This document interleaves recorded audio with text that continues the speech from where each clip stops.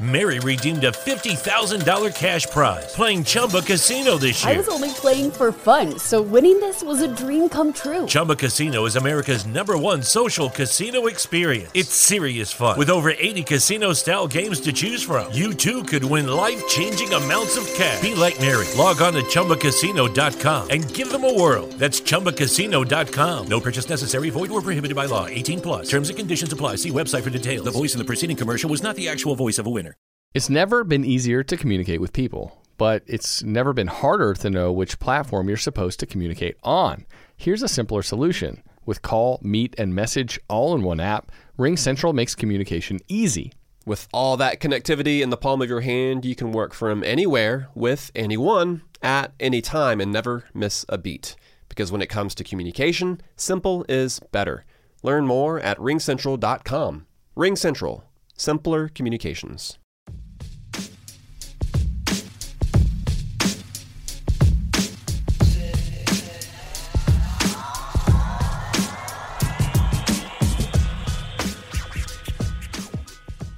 Welcome to MLB Daily, your one-stop shop for daily baseball content. I am LJ LaFura. Alongside me, I've got Brandon Karam, and we are a Belly Up Sports podcast. We are what they aren't. Brandon, how you doing? LJ, doing good.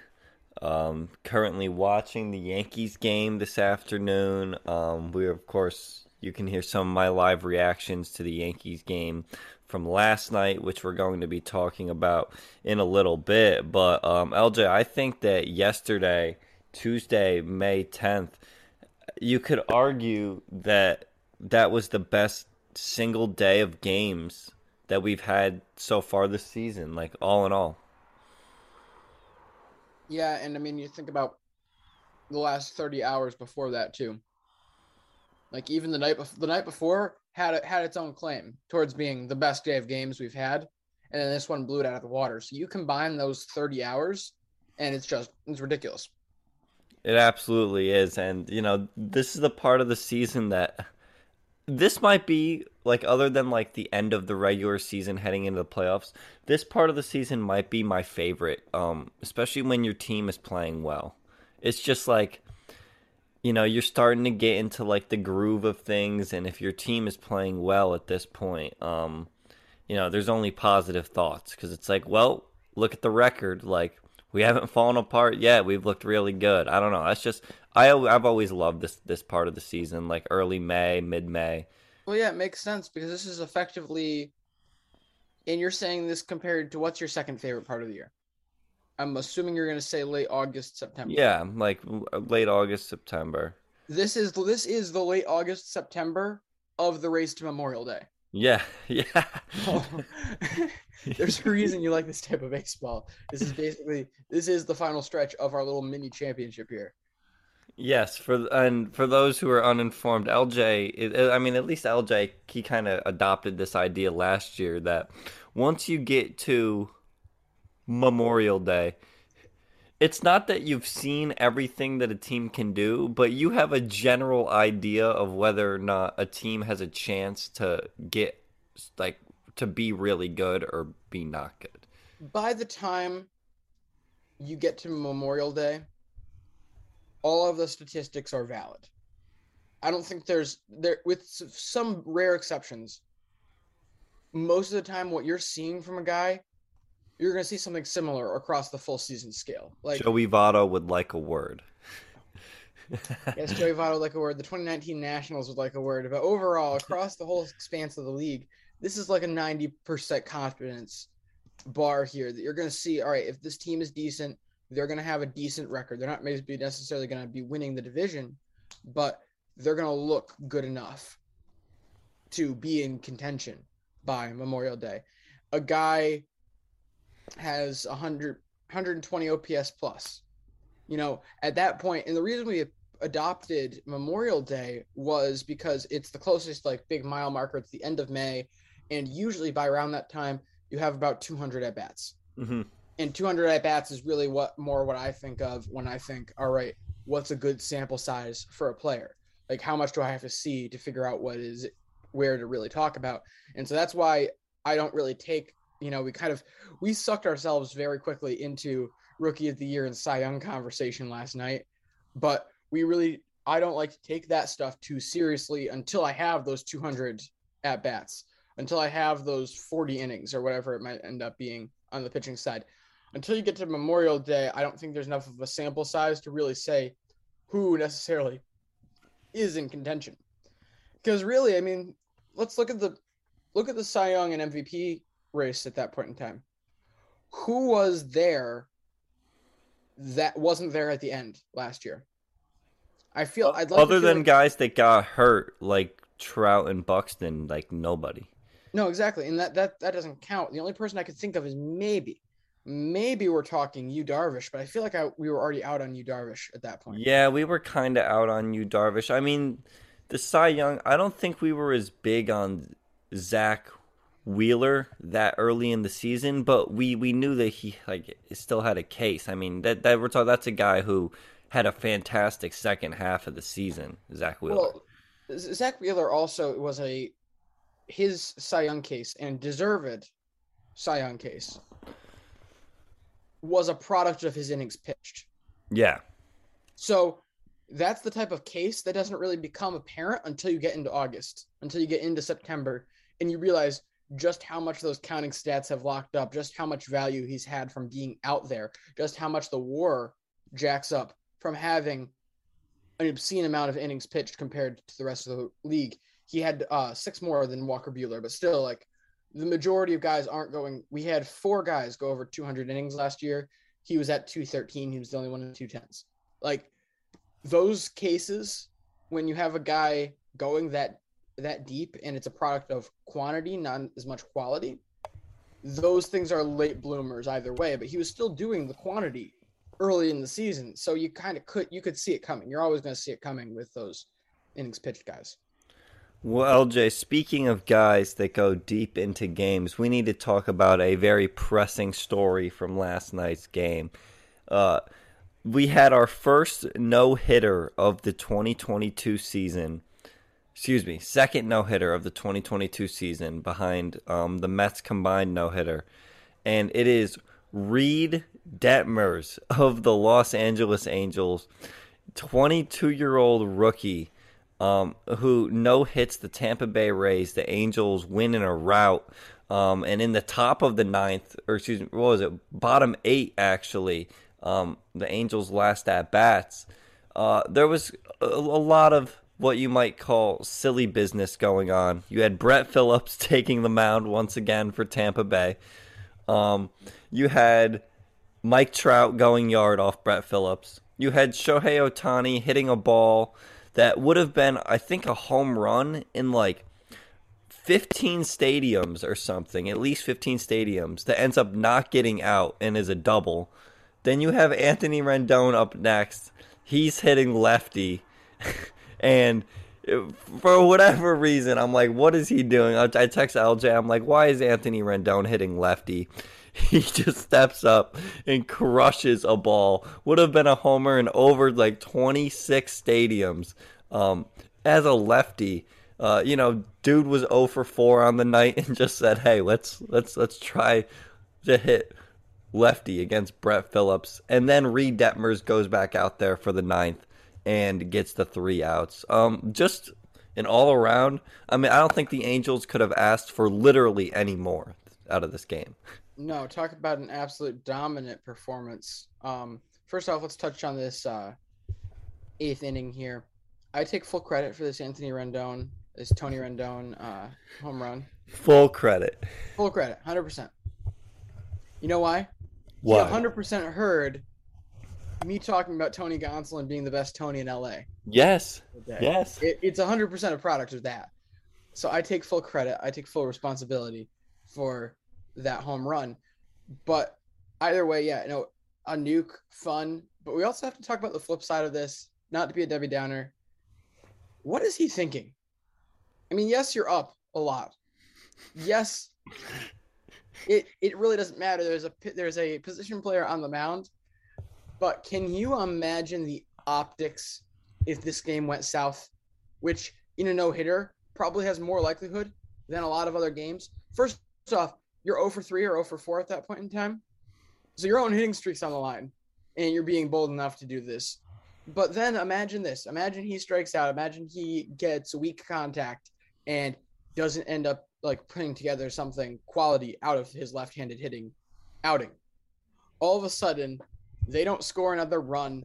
Reed Detmers gets tagged or gets a hit, allows a hit, and then after allowing the hit starts getting tagged, because that happens to a lot of pitchers when a no-hitter happens. The next reliever you bring in, things blow up. Brandon, we've seen like 6-7 run leads go by the wayside in the 9th inning twice in the past week.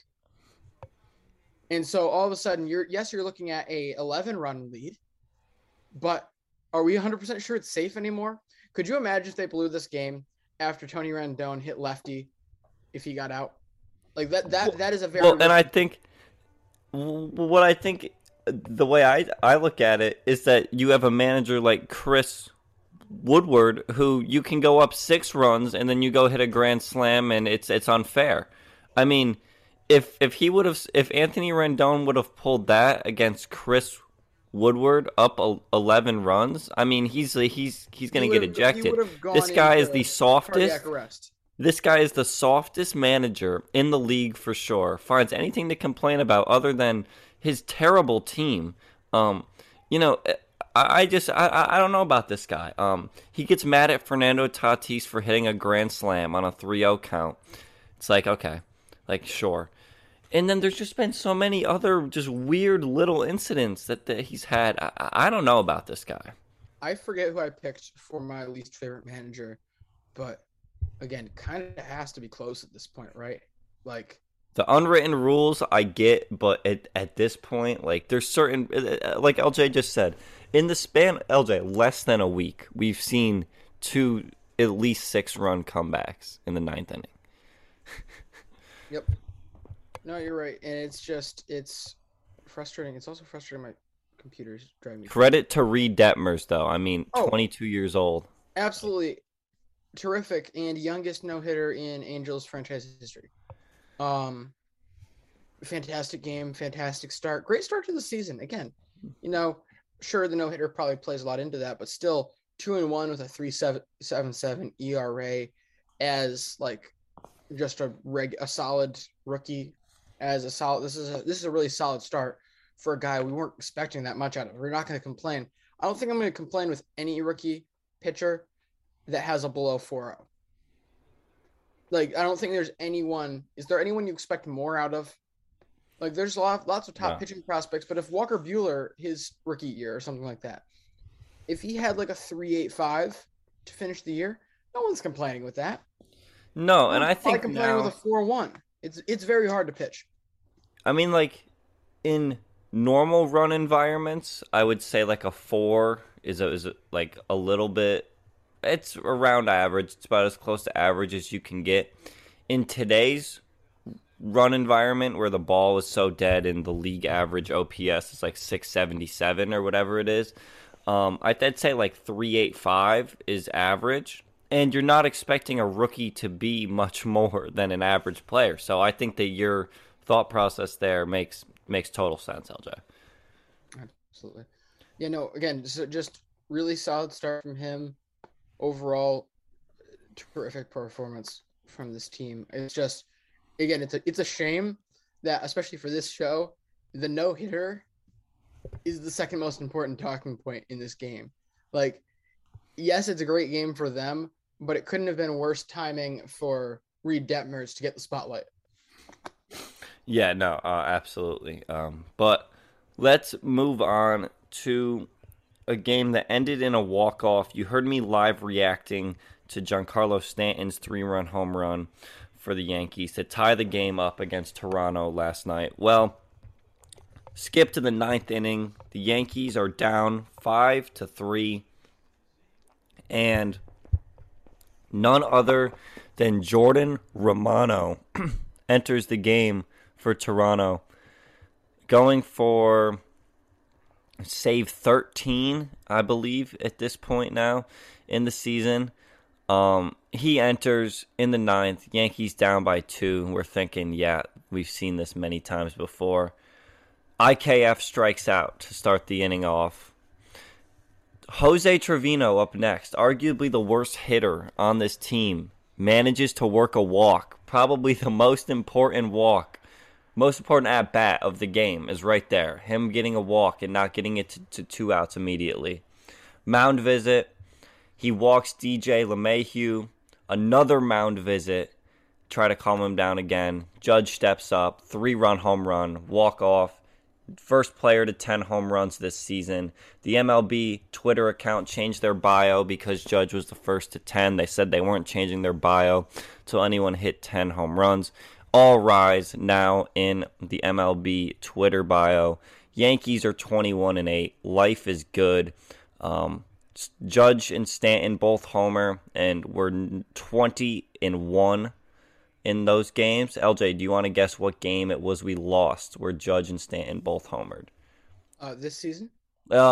Just in general, there was one game. It was from the 2021 season where they both homered and lost. It wasn't a wild card game, was it? No, it was. Judge didn't go yard. No, Judge hit the double off. No, that was also Stanton. Stanton's just a playoff player. Yeah.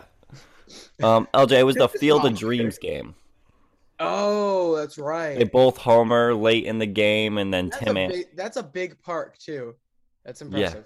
Yeah. But a stat like that certainly makes sense. When 2 of your best players are hitting home runs in a game, you certainly expect to win. But just a great win. And then LJ wanted to talk about Gleyber Torres today because, LJ, since we started recording, he actually added himself 2 more RBIs. So he had a 3-run home run in the 4th inning off of Jose Berrios, and now was able to tag Berrios for 2 more runs on a single. LJ, Gleyber's 2 for 3 with 5 RBIs, and we're in the top of the 7th right now. I kind of feel bad for Gleyber Torres because, I mean, as far as Red Sox fans go, I'm probably the biggest defender of Yankee Stadium dimensions. Like, I don't get nearly as mad as the rest of the world does over the short porch, and frankly, it doesn't make sense how obsessed people are with it. I think it's funny, especially when you realize it's the exact same dimensions as the old stadium, which we played in for how many years? Oh, and people would complain about that too. Yeah, at this point, but it's comical, the amount of anger and ire towards it. And the reason I really wanted to talk about Gleyber Torres today is because, you talk about the RBIs. He does go yard today. He does go to the first row of the short porch in right field. Row number 1. Row A. Is it A in Yankee Stadium? Yeah, I believe so, yes. Row A in right field is where he goes. And it's like, this is great. It's great to see this resurgence from Gleyber Torres because I'll get into it in a second. But this is an excellent, excellent start. And for his sake, for baseball's sake also, I hope that it kind of keeps up because it clearly shows like the right changes have been made to his game and around his game. But he's never going to get the credit he deserves if he keeps hitting home runs to right field. Brandon, and naturally, it does make a bit of sense. No, not even as a righty. He's going to right field. 4 of his 5 home runs have been to right field. 2 of them have been questionable short porch hits, and which aren't really that questionable. I mean, Brandon, how many parks did you say this one would have been good in? Gleyber's today, I'm actually on the tweet right now, would have been good in 5 other stadiums than Yankee Stadium. It was 361 feet projected distance, which means like if the ball was to fully hit the ground and like not land in the stands, not get touched by a fan, but to fully hit the ground, that's how they calculate it. So it's important that you realize like if you hit it off like the facade of a deck, it's not where it hit the deck, it's where the ball would have landed.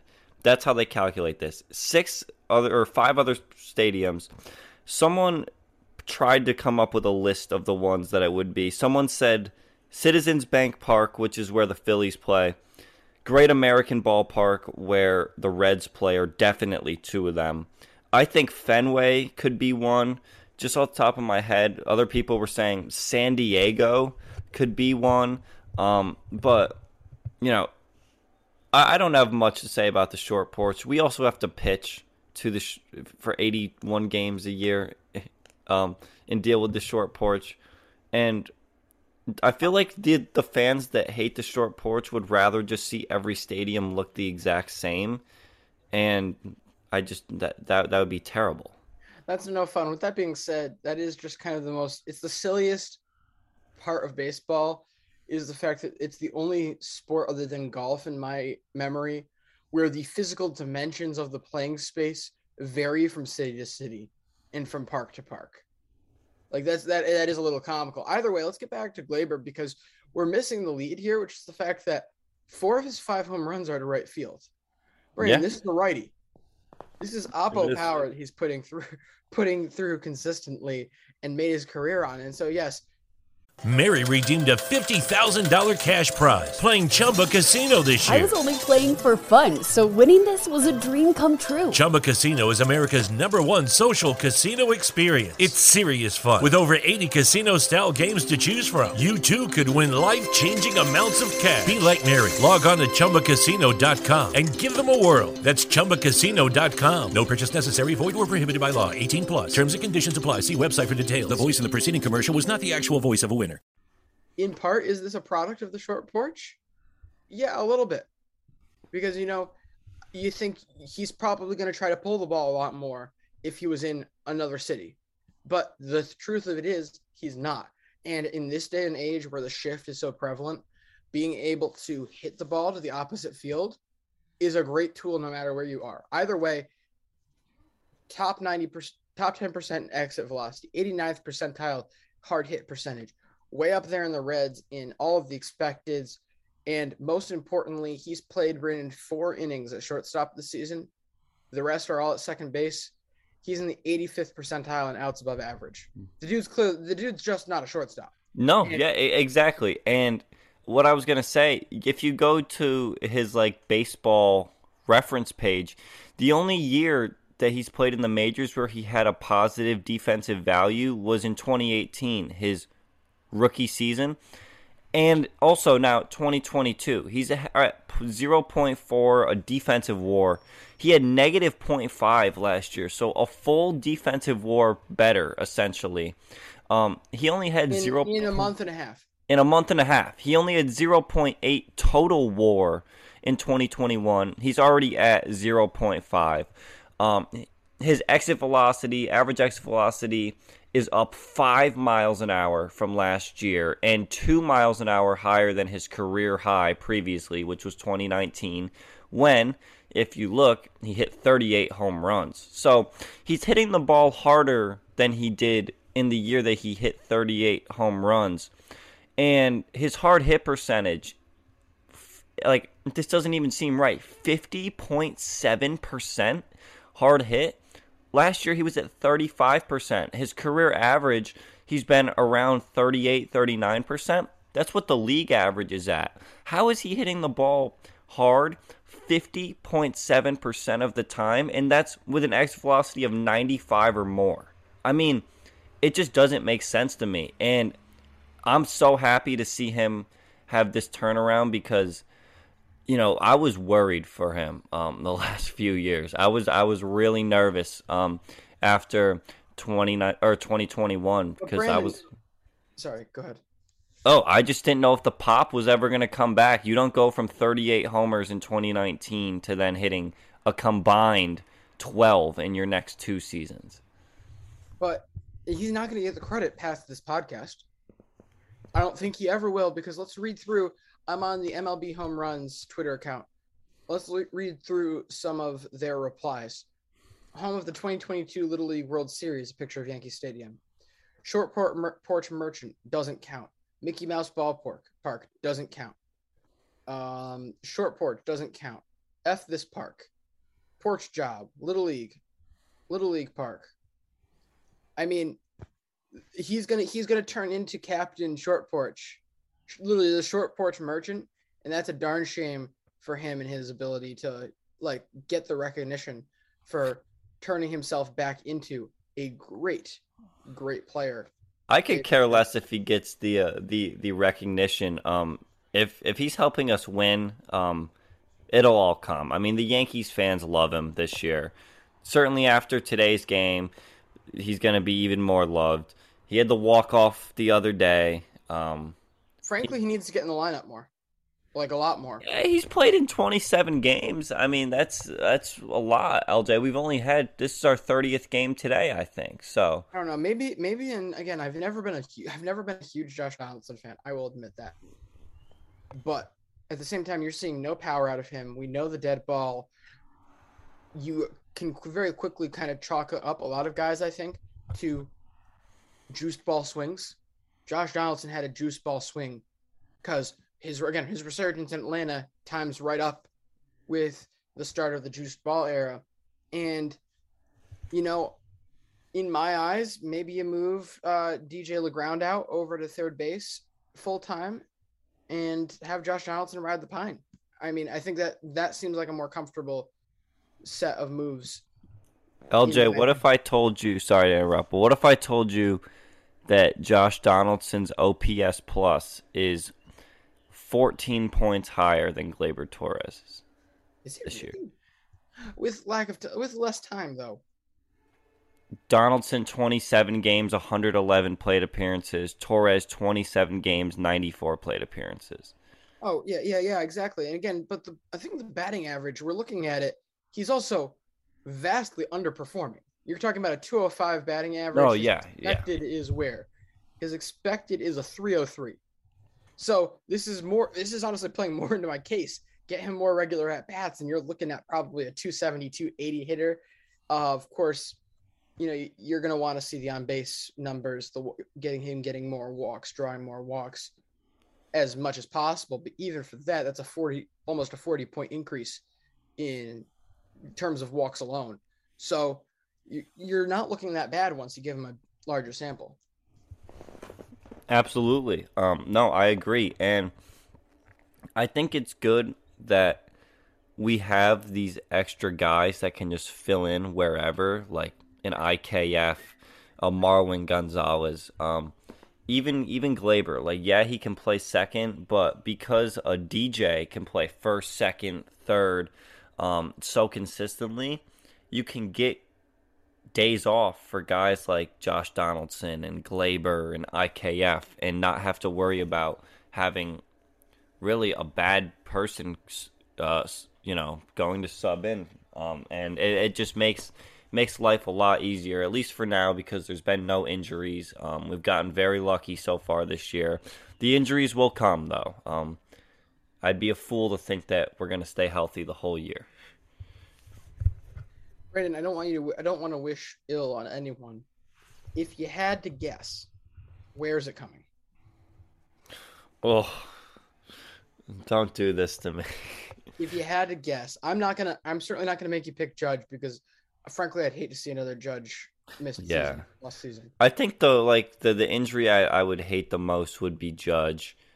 I don't know, maybe a guy like Rizzo. I don't even know. It's so hard to predict these kind of things. I don't even want to think about it. But, no one's even had, a small issue where it's he needs, 2 or 3 days. It's just been, everyone is just locked in. Because, LJ, could this be because of the way that the Yankees structure their, off days and because they give so many off days? Could it actually be working? Yes, only because the roster is actually playing up to its potential. Yeah. Reasonably, the only reason it's working is because the bench is doing what you were actually hoping it to be doing all this time. So when you give these guys the days off, when you move guys around, there's enough of a team effort for it to actually work. You're not dropping games to Detroit this year because your full team is working and you can afford to sit guys. But I mean, sure, maybe. Frankly, I still don't understand this team. I don't either. I can't quite grasp what is so much different about this team than last year's team. The rotation is almost the same. Granted, you added the best piece in the entirety of the American League East with Luis Severino coming back. The bullpen is exactly the same. Actually, lost somebody. Not Um,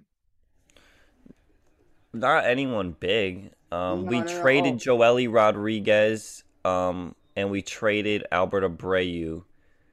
Traded Albert Abreu, Darren O'Day.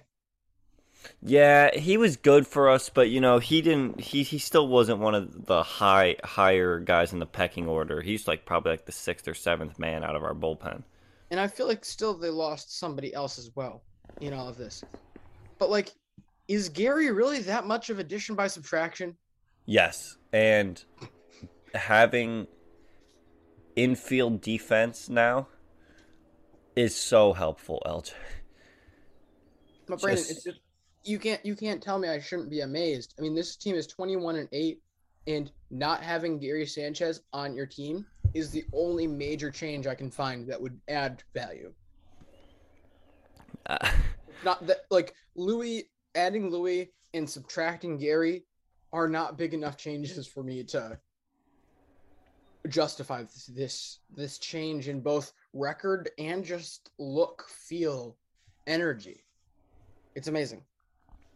Well, LJ, let's talk about the other guy that went pretty deep into his game last night and had a chance for a no-hitter. It is none other than Justin Verlander of the Astros. Him and Joe Ryan were dealing. We talked a lot about Joe Ryan on last night's show. We were kind of live reacting to this game as well. And Verlander gets into what was the 8th inning and had not allowed a hit yet. And then none other than Gio Urshela, who LJ was just pummeling on the show, and I didn't even react to what he said. I was just like, I don't want to talk about Gio. It's too early. LJ, who was just annihilating this poor guy, steps up and rips a single into right field. You can't act like he's annihilating the ball either. No, he's not. But he steps up and annihilates the ball into right field to ruin LJ's butt buddy Justin Verlander's potential no-hitter. You officially sucked me into this argument. I didn't think you'd be able to get it. I need to get the exit velocity on that ball now. Look, I'll react to Justin Verlander and then Brandon can stall so I can find that data real quick. Okay. But fantastic start. Brilliant start. This dude is an animal. This dude is a legend. This dude is the Cy Young front runner. 100% in my eyes. It's him and Paul Blackburn now. I'm kidding. No, it's him, Paul Blackburn, Michael Kopech. And I'm sucking myself into Cy Young conversations before Memorial Day again. We have a 3-day ban on Cy Young talk, just like we had a 3-day Yankees ban. This is the 3-day Cy Young talk ban. Okay, starting now. Starting right now, yeah. Okay, so I can't use that word. Can I say best pitcher? No, I'm really kidding. No, either way, though, this is great. And it was amazing efficiency, too, which is why I was so excited. He gets, I believe, was it 7 1/3 through this before allowing the hit? Yeah. 7 1/3 through. He finishes the 8th with 89 pitches. That's nothing for no-hitters.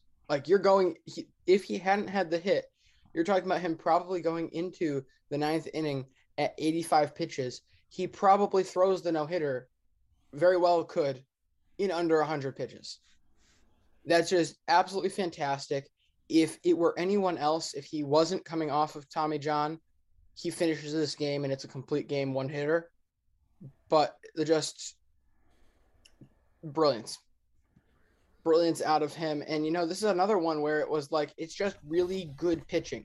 To be able to induce that much weak contact. He only gets 5 strikeouts. Another point I forgot, that was what I was going to say about Reed Detmers, is he pitched great. He only struck out 2 guys. He strikes out Mike Zunino and he strikes out Vidal Brujan.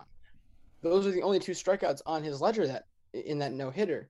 That's very uncommon for no-hitters to have that little, because guys are making contact. They're just making really bad contact. Verlander induced so much weak contact. It's really incredible. All right, just give me 1 minute. Yeah, I've always said that when it comes to the pitchers that have such a high strikeout rate, Strikeouts inflate your pitch count quite a bit when you think about it. The best pitchers make guys swing and miss and obviously not make hard contact with the ball. And when you're not making hard contact with the ball, but you're still hitting the ball, you're most likely going to hit a bunch of foul balls. And this is just, it's going to naturally make your pitch count be a lot higher than these guys that just are constantly having, or, the ground ball pitchers, the ones who pitch to contact, the ones who try to avoid bats, which is probably the best way to pitch. It's going to take you more pitches to actually put them away than it would a normal pitch to contact guy. And with how the game is now, and we see how important it is to keep your pitch count down, I don't want to say we're going to see more guys start to try to pitch to contact, because that's clearly not true. But those pitch to contact guys have a little more added value that they can go much deeper into games. And we saw Justin Verlander. He's kind of the best of both worlds at both missing bats, and when he needs to, he can pitch to contact very well. Well, it's also a different look. I mean, you think about, again, when Justin Verlander's pitching to contact, guys like Ryan Yarbrough, their strategy, their approach to how they attack the batter is very different than a lot of the strikeout guys. So you go into those at-bats, and you're going to be seeing very different setup pitches. You're going to be seeing very different angles, locations than you're going to be often seeing from the higher strikeout guys. It's fantastic. And I have that now. Gio Urshela's single was the 10th hardest hit ball of the day. I can hardly call that demolishing. How hard was it? I played the fifth. Was it considered in his hard hit percentage? Yes. Okay, so it was the 10th hardest hit ball of the Astros Twins game. Yes. And it was still over 95 miles an hour. Yes. Okay. So crushed, very creative way to put it there, but okay, we got all the information that we need. It will go down in the record books as a hard hit ball. Just a little. I'm okay with that. Demolish goes a little too far. Okay. Aaron Judge demolished that pitch last night for sure. Actually, let's check on that. Why don't we? Yes. Oh my gosh. Yes. Holy. What the hell is Stanton doing with a 118-mile-an-hour single? Oh, he has. Oh. LJ, I think there was a stat. I'm not sure if I said it on here or not, but I saw it like earlier in the season. It might have been like 5 games into the Yankees year, and Stanton had like 3 or 4 hits over 118 miles an hour, and the entire National League had 1 at that point. Like, what he does when he hits the ball doesn't make sense to me. Like, how can one guy just be hitting it so much harder than like entire leagues? This is so frustrating. Baseball Savant doesn't come up with Stanton when I put Mike Stanton in, and boo-hoo.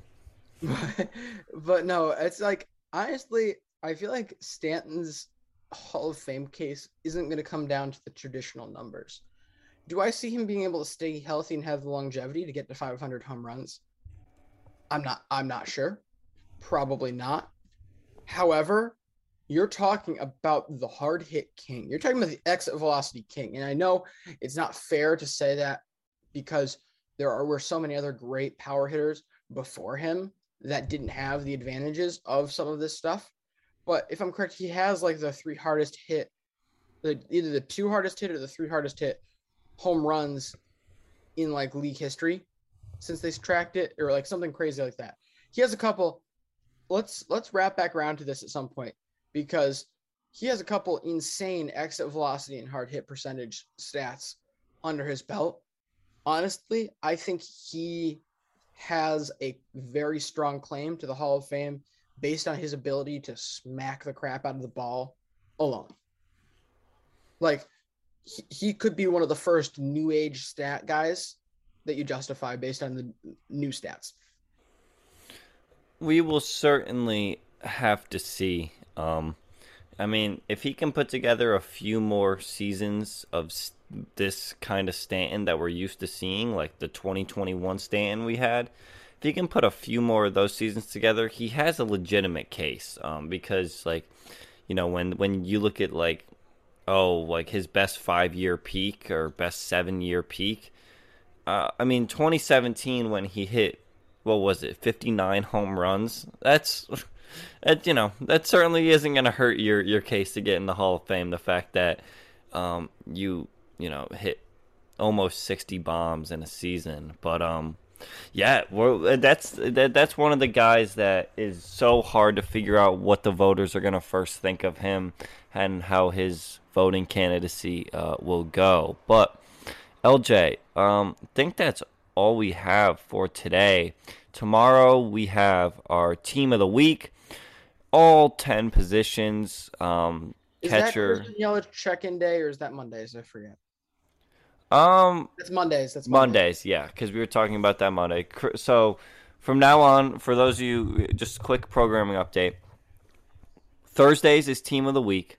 Mondays is power rankings plus Christian Yelich check-in. And then next Friday is Royce Lewis check-in day. Yes. Okay. And yeah, so that's going to be every Monday now. We're going to figure out whether or not Brandon is in or out on Christian Yelich this week.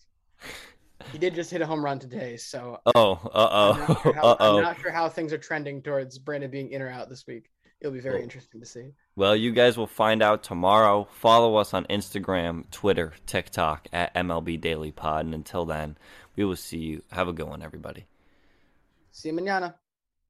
Mary redeemed a $50,000 cash prize playing Chumba Casino this year. I was only playing for fun, so winning this was a dream come true. Chumba Casino is America's #1 social casino experience. It's serious fun. With over 80 casino-style games to choose from, you too could win life-changing amounts of cash. Be like Mary. Log on to ChumbaCasino.com and give them a whirl. That's ChumbaCasino.com. No purchase necessary. Void or prohibited by law. 18+. Terms and conditions apply. See website for details. The voice in the preceding commercial was not the actual voice of a winner.